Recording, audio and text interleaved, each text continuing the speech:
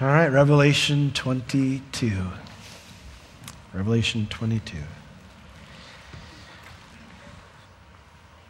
John the Beloved, he had seen much that was out of this world during Jesus' ministry, the miracles, the teaching, the character of Christ. But John had never seen anything quite like this in Revelation. You know, when Paul saw heaven, he said it would be a crime to try to put it into words. But John closes out this book, this vision from the Lord that reveals our forever home by reminding us that he was told to put it into words. Because the Lord wants us to know that it's really going to happen. The Lord wants us to invite all who are thirsty to come and to encourage all who have had their thirst quenched. He wants us to say, "Come quickly, Lord Jesus." And so as we come to Revelation 22, verse 6, we're going to close it out this morning. This theme that Jesus, the King, is coming, will be reminded once again. So Revelation 22, verse 6. "And he said unto me, These sayings are faithful and true. And the Lord God of the holy prophets sent his angel to show unto his servants the things which must shortly be done." Here, as we begin to close out the book of Revelation, we're going to learn one of four truths. And the first truth we learn is that, well, the book of Revelation is true. The angel tells John that what he's been told is true. He said unto me, the angel who had taken John to the high mountain, who had been pointing out the things in New Jerusalem that John needed to see. He said, "These things, the words that you've heard, all this vision of Revelation, these sayings, they are faithful, they are trustworthy, reliable, dependable, and they are true, they are real, they are genuine." Guys, being a Christian means that God's words matter more than anything we feel. It means that God's words matter more than anyone else's words. It means that God's words influence how we think and how we live. And so if God's words are not trustworthy, then Christianity is a sham. And so I ask you this morning, before we even begin this journey of closing it out, do you believe what this angel says? Do you believe that your forever home exists? Do you believe that you're going to see God's face forever if you're his child? Do you believe that everything as we see it now, it's coming to an end? And do you believe that it's worth laying down your pursuit of something temporary to pursue something eternal? Because the answer to those questions determines whether you will work at your marriage, whether you will love your enemies, whether you will pour into your kids, or whether you will invest into your neighbors. The answer to those questions determines whether you will do what God says, even when it means saying no to yourself. It determines whether you will be transformed into Christ's image by the Holy Spirit bit by bit, day by day, or you remain more of yourself. I do what I do. We went through the book of Revelation because I do believe the angel's words. I believe everything God says is true, trustworthy, and reliable. I believe it's the only thing that actually makes sense in this crazy world. And if you're a Christian, you should too. Because the Lord gave us this book to solidify our faith and our hope. He says, "And the Lord God of the holy prophets, he sent his angel to show unto his servants the things which must shortly," or very quickly, suddenly, "come to be." This same God who sent those holy prophets to give us all the rest of Scripture, he sent this angel to reveal to John, to all of us, his plan for the future. The things that must very quickly come to happen. You know, God didn't say when they would happen. He just said that when things start happening, they will move very rapidly. And that's why the Scripture talks about how many will be caught off guard, like a thief in the night. And so while the book of Revelation is true, we must not let our guard down, because Revelation is to be lived out. Revelation is true, but Revelation is to be lived out. Jesus says in verse 7 here, he interjects and says, "Behold," which means look, pay attention to what I'm saying. Why? Because he says, I come quickly. The word here means suddenly. Jesus' return, it will not be progressive. It will be sudden. In Matthew 24:27, it says, like evening shines, lightning, I'm making up words now. Like lightning shines, in the evening from the east to the west. I think I combined like 3 words into one. Like lightning shines from the east to the west, so shall the coming of the Son of Man be. It's whoosh, it's there, And so, because he's coming quickly, we need to keep our guard up. Blessed is he that keeps, that obeys, is what that word keeps means, the sayings of the prophecy of this book. Prophecy, of course, is not just predicting the future. The word prophecy means to speak on God's behalf. And while there are many predictive elements of this prophecy from God, the book of Revelation, there are many truths that we've been learning since we started this book last August. There are many commands and many principles of how to live as a Christian that we have learned. And the book started with this exhortation. In Revelation 1:3, John said, "Blessed is he that reads, and they that hear the words of this prophecy and obey those things which are written therein." Jesus reminds us, blessed is the one who obeys the things in this vision. And so as we are now 14 months since we began the journey that started with that promise of blessing, are we applying these truths? Are we living out the principles that we have learned in the book of Revelation? Are we obeying those commands that were given to us in the book of Revelation? The Bible says we are blessed if we do. If we don't, we've wasted 14 months. Well, verse 8, "And I, John, saw these things and heard them." John attests to their validity. "And when I had heard and seen," this is in the past tense now, so John is likely back on the island of Patmos at this point. The vision is coming to a close. "When I had heard and seen, I fell down to worship before the feet of the angel which showed me these things. And then he said unto me, See thou do it not, for I am your fellow servant of your brethren the prophets, and of them which keep the sayings of this book. Worship God." Again, this was an overwhelming experience for John. He did this once earlier in Revelation 19, verse 10, and the angel responded likewise. Get up, don't do that. Worship the Lord. There are 2 categories of beings in the universe: God and everyone else. And if you're in the everyone else part, you're not able to jump over into the God part. There's one God and you're not him. God and everyone else, creature and creator. And so while an angel is different from us, an angel still falls into the category of creature. Only the Creator is to be worshipped. And so he says, I'm just a fellow servant. I'm like you. I'm like all your brethren, the prophets who came before you. I'm like those who are going to hear the words of this book and live them out. I'm just a servant. Just a servant, even though I'm very different than you, John. Only the Creator is to be worshipped. Worship God. The word worship, it means to kneel.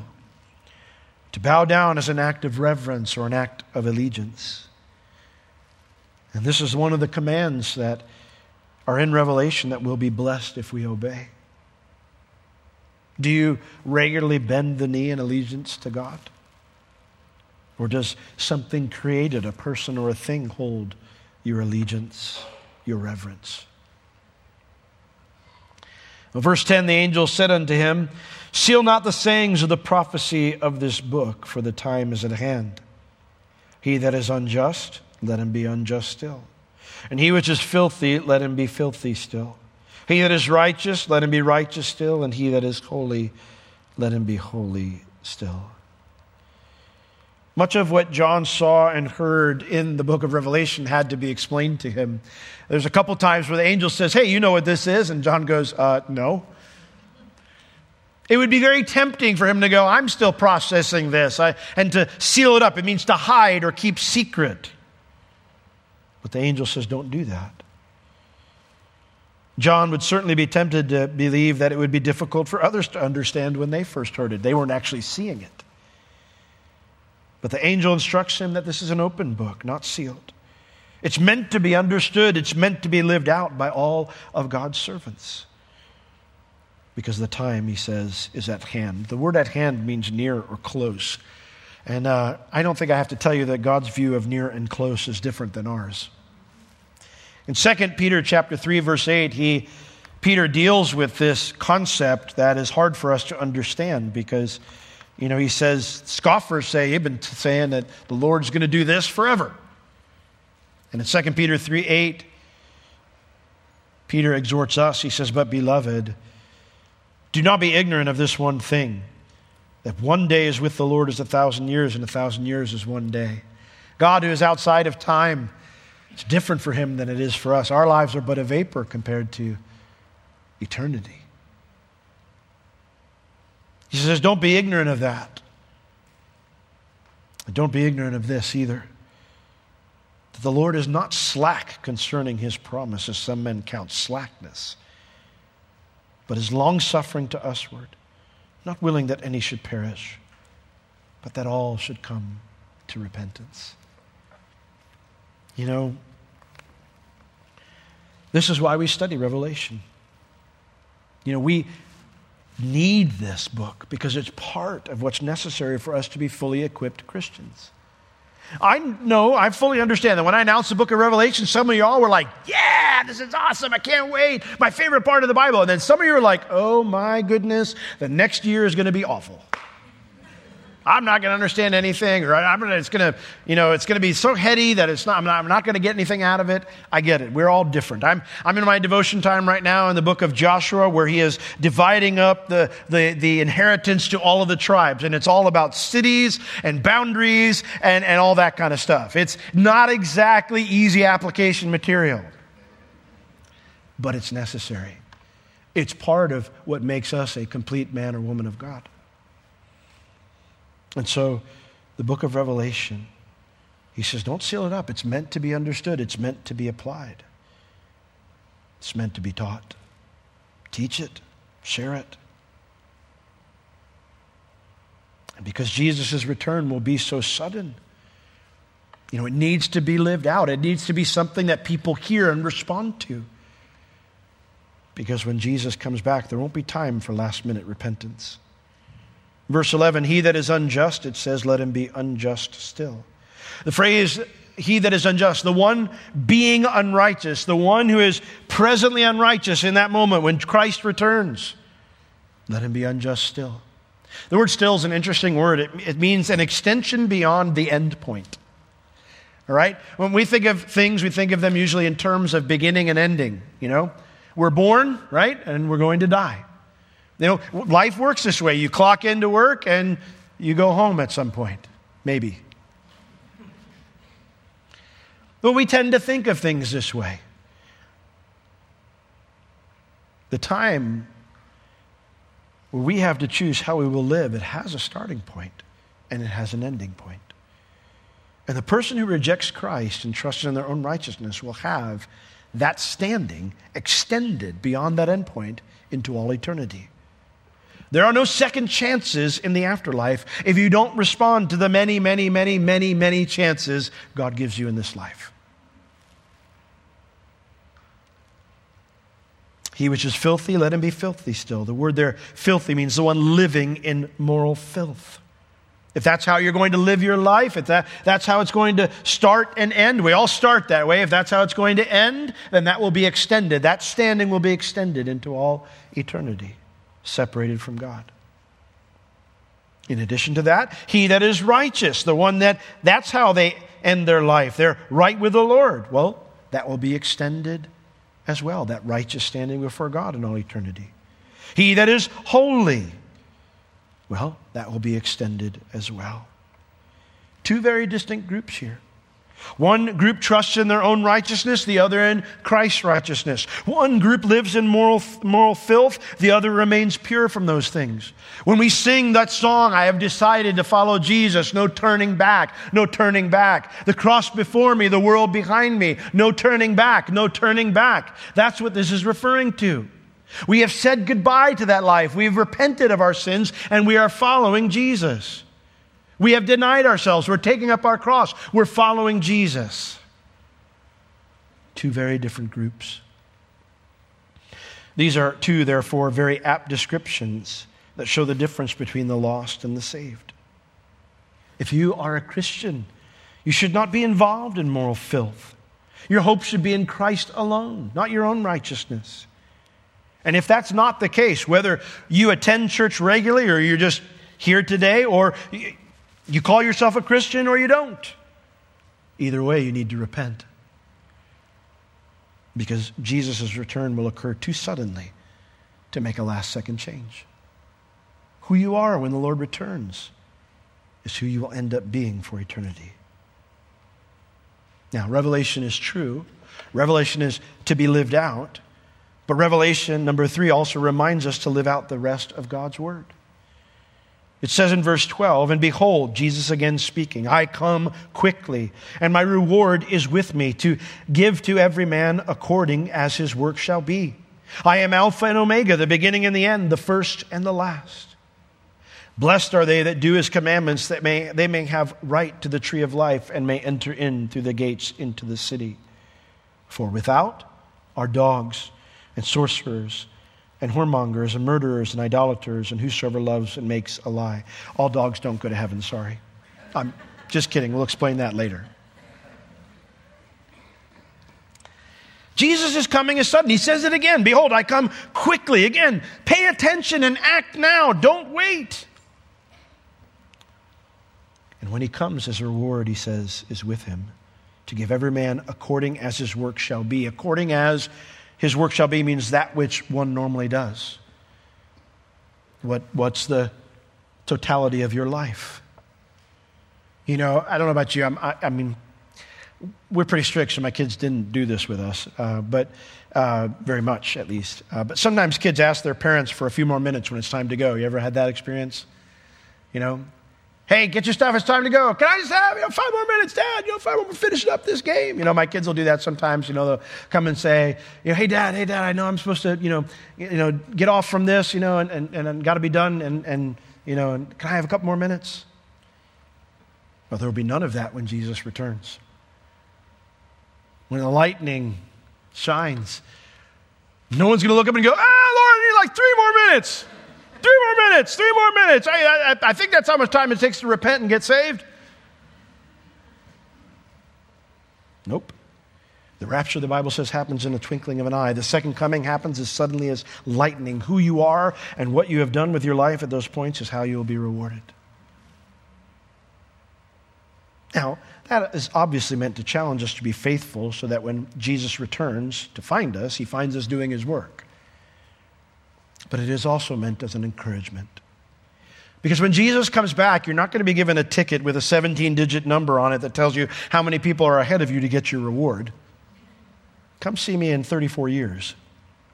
He brings it with him because he is eager to bless us with it. He wants to give it to us. We read in the book of Revelation, it says we're going to cast our crowns down before him, but we know from the reading of the rest of Scripture that the crowns are our reward, right? Paul says, "Hence therefore is laid up for me a crown of righteousness," right? Not for me only, but for all those who love his appearing. There's all these crowns the Scripture talks about, the rewards that we're going to receive from the Lord. We read about it all throughout Scripture. And we already see in Revelation, we're throwing them down because they say, "Well, Lord, we're not worthy of these. You're worthy of these things." And he goes and we keep throwing them down, so it means he has to keep giving them back to us. "But I want to give them to you." "But you're the one who's worthy of them." "Yeah, but I want to give them to you." He loves to bless us. He longs to bless us. He made us for that. And so he brings it with him.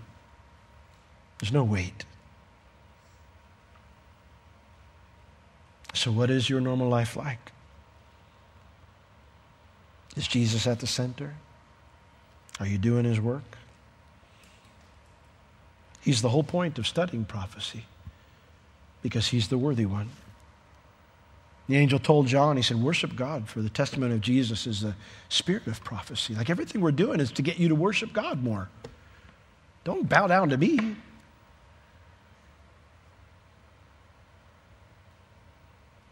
He's worthy because there's no one like him. Verse 13, I am Alpha and Omega, the beginning and the end, the first and the last. He is the origin and the outcome. Everything starts and ends with him. He's the one who said, let there be light, and he's the one at the end who says, come. Come to the light. But it's unapproachable, Lord, I know. But I'll make you so you can approach. I'll give you my righteousness. These are statements of omnipotence, of eternity. And again, it reminds us that Jesus is in a group all on his own.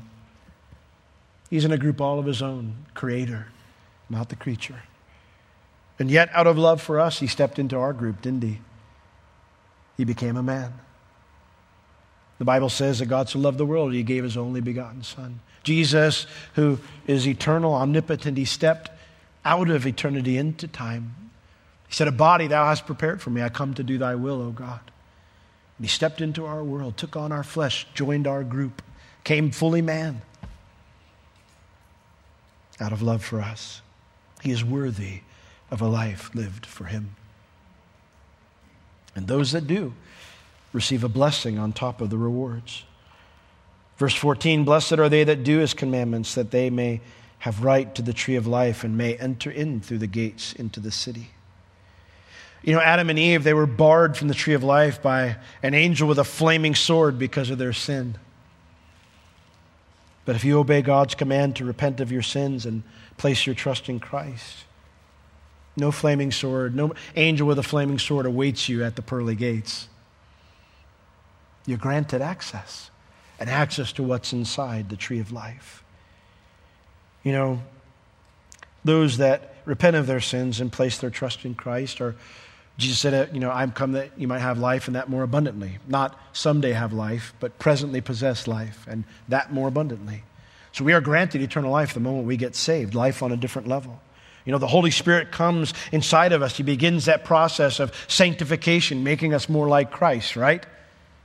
Those that do his commandments. Blessed are they. They have access. They have the right. That person is granted access to this beautiful forever home and the eternal life that the tree of life brings.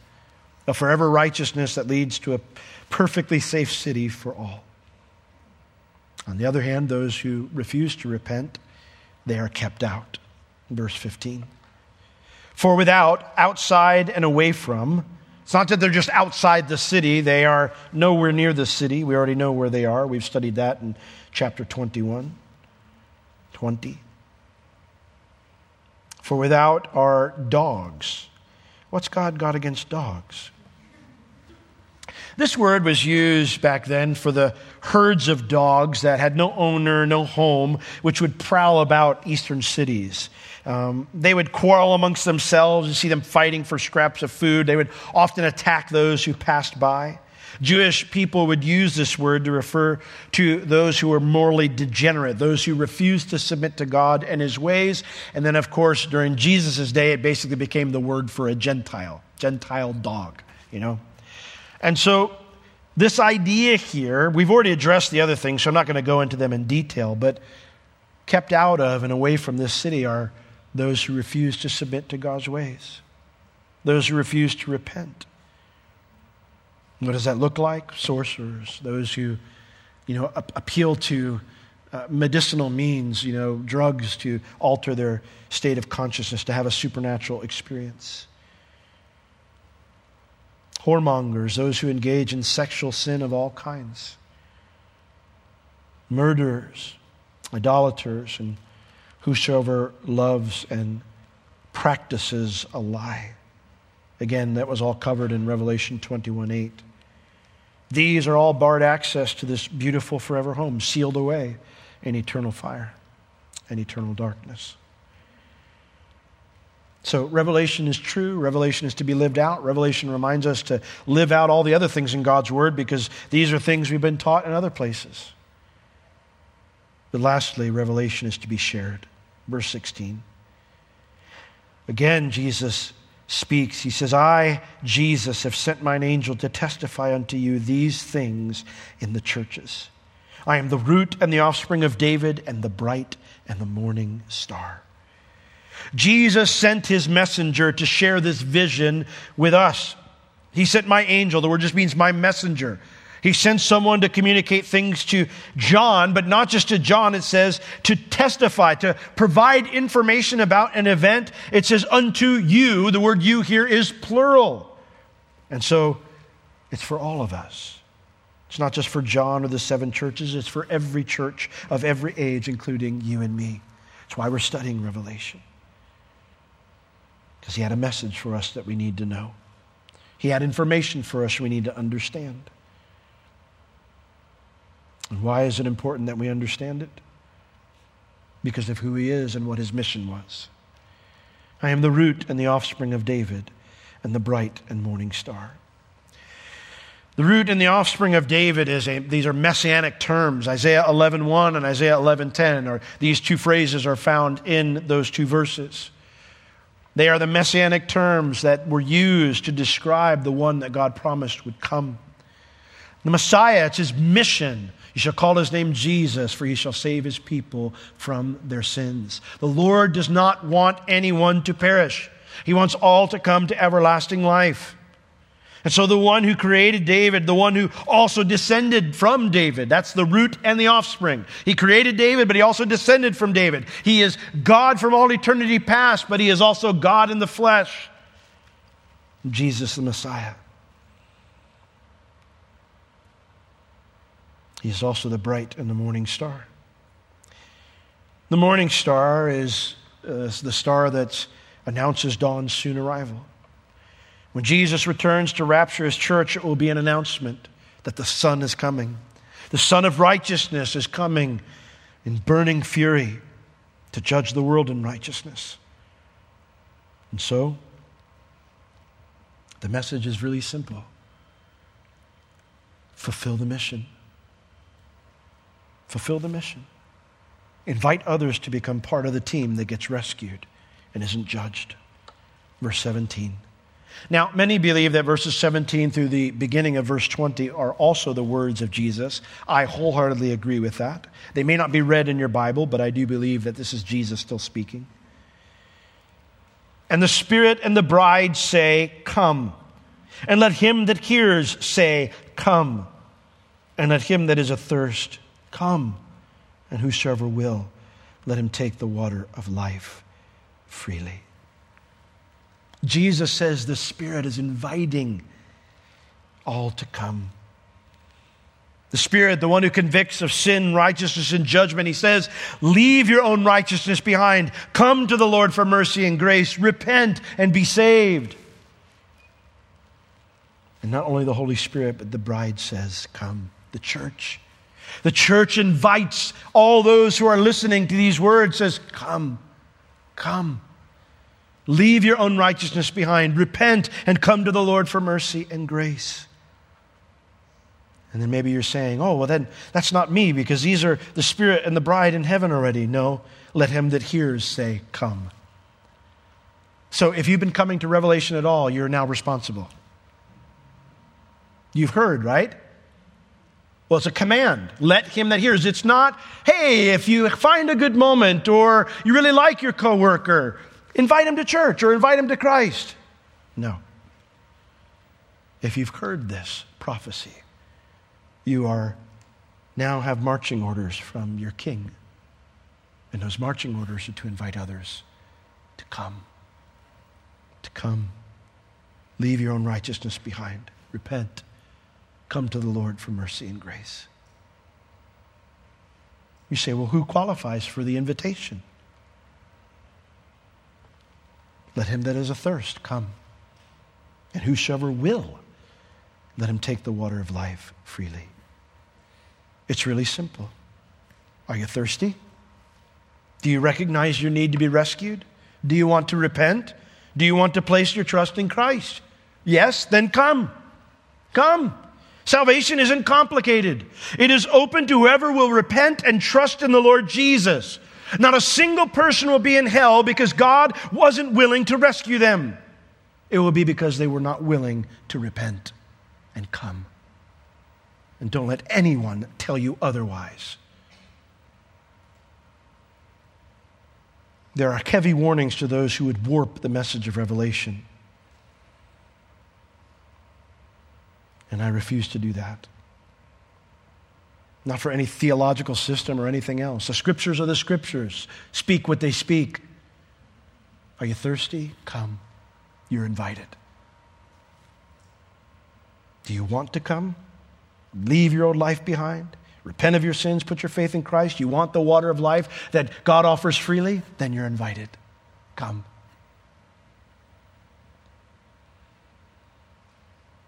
Now, part of that unwillingness to repent is a rejection of the truths of Revelation. And so in verse 18 and 19, the Lord here gives a heavy warning to those who would reject its truths.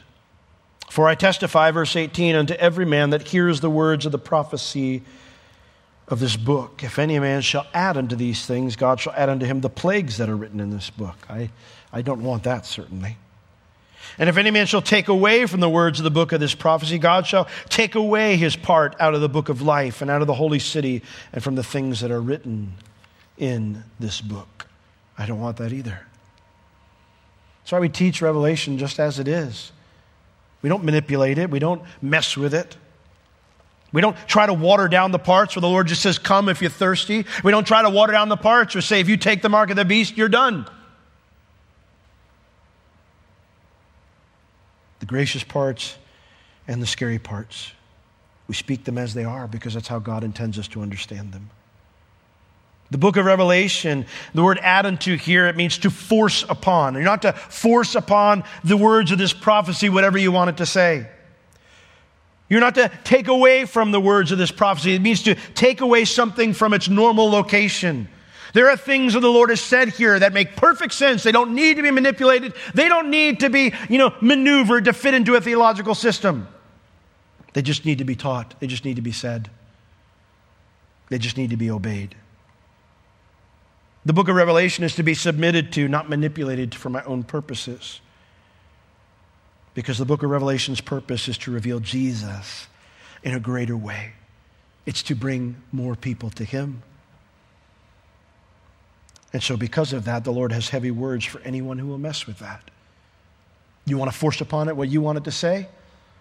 You want to take away from it? Say, no, there's no kingdom coming, there's no heaven coming, this is heaven, or this is your hell, like Rob Bell says in his book, Love Wins.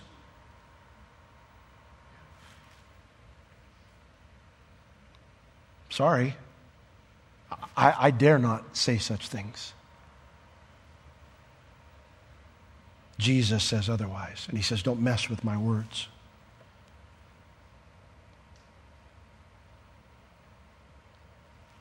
Verse 20, He which testifies these things says, that's the Lord, surely I come quickly. In other words, Jesus is saying everything that Calvary Chapel Orlando has studied for the last 14 months is going to happen. Bank on it. Bank on it. And because of that, now is the time to choose. Because when He comes, it will be sudden. There will be no second chances. And to that, John says, amen. It's true. It's really true, guys. And John says, even so, come, Lord Jesus. John longs for it to happen, even though it will mean judgment comes to the earth. He knows the truth that the only way out of this mess is for Jesus to return. And so he says, even though this is what the world has to go through to get there, he says, come, Lord Jesus. That's what I want above all else. And we should too. Now, with the vision completed, John adds one final line under the inspiration of the Holy Spirit here to this letter, and it comes from his heart. And it's a very gracious goodbye. In verse 21, the grace of our Lord Jesus Christ be with you all. Amen. It is true. Jesus' grace. It means His goodwill, His favor, His kindness towards us. Jesus doesn't want anyone to perish. He wants to forgive. He wants to bless.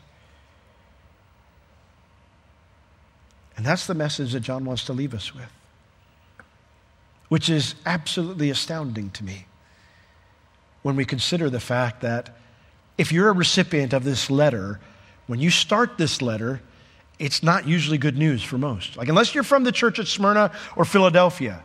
I mean, think about it. Think if you're an Ephesian Christian, and it's like, hey, we got a letter from Pastor John. Pastor John in exile in Patmos? Yeah, Pastor John. This is awesome. We miss Pastor John. What does he have to say? You've left your first love. He's talking about Bob, right? I mean, that's heavy. If you don't repent, I'm out. Whoa. It doesn't sound like good news. How about if you're Jezebel in Thyatira, You just got done, leading worship, and, all of a sudden, you got all of a sudden coming in here, you got, hey, we got a letter from Pastor John, we're going to read. You get called out by name. That you're going to be thrown into great tribulation unless you repent. And all those who follow you, because you're a false teacher. Whew. That's a different kind of Sunday morning service, don't you think? What if you're the church at Laodicea? You come in, everything looks nice and wonderful like it normally does at Laodicea. And Jesus says, you make me sick. When you read through this, you just get to that part, the part about you're already like, man, this is bad news. And then you get through all the judgment and punishment that's going to come upon the earth as well. It'd be very easy to lose sight of the grace of God. And so to these struggling Christians who receive this letter and they're going to read about all the crazy things that are coming in the future, get challenged in all the areas where they need to grow, John leaves them with grace. Revelation is a book that reveals Jesus in all of his glory. It's the revelation of Jesus Christ. But in all that glory, he is still gracious towards us. He still wants the best for us. And John says, amen, that is the truth. That is the truth. He is for us. He's not against us. When he convicts us, when he rebukes us, it's for our good. When the Lord has been speaking things to you through the book of Revelation, it's not to beat you over the head so you leave and go, I'm a bad Christian. It's supposed to, so you go, hey, he loves me enough to get my attention. He doesn't want to leave me where I am. He wants me to leave this study of the book of Revelation closer to him, different than when I started it. And if that's how we end the book of Revelation for you, then mission's accomplished. The truth is, no one has to go through this time of judgment, but sadly, multitudes will. In Joel chapter 3, verse 14, I'll leave you with this as the worship team comes up. Joel seeing a vision of the end of days. He says, multitudes, multitudes in the valley of decision. For the day of the Lord is near in the valley of decision. God who wants to pour out his Spirit on all flesh, like Joel prophesied earlier. He doesn't want anyone to perish. Won't you make sure you're not someone who's in that valley? That you make your decision now to follow him? And if you have left that valley and you've made your decision to follow Jesus, won't you glorify him for the grace he's shown to you? And won't you commit to sharing it with others? We're ambassadors, guys. We have a purpose. This is not our home. We've been studying about our forever home for the last however many weeks. That's our home. We have been sent here with a job. We're recruiters. To add to the team. To take back ground from the enemy. To rescue those who are perishing. And then to instruct them, disciple them to do the same. We don't have time to waste. And so as we enter into this time of remembering the love that Jesus has for us, the Lord's Supper, we remember the sacrifice he made for us. He calls us to follow him in the same way, to lay down our eyes, to share our faith, to be salt and light, to share the message of Revelation that the King is coming. Won't you be his loyal subject? Won't you turn from your rebellion and follow him? He's a good king. He takes care of me. He loves me. And he's faithful. You can trust him. And like everything else out there, you can trust him. And so, Lord, we give this time to you now. Lord, to remember the great love you have for us, the great sacrifice you paid for us. And Lord, to recommit ourselves to that which you've called us to do, to deny ourselves, take up our cross and follow you, to do the same, to shine as lights for you, to be salt and light, to preach the gospel and make disciples. And so we give this time of song to remember you and to recommit ourselves to that in Jesus' name. Amen.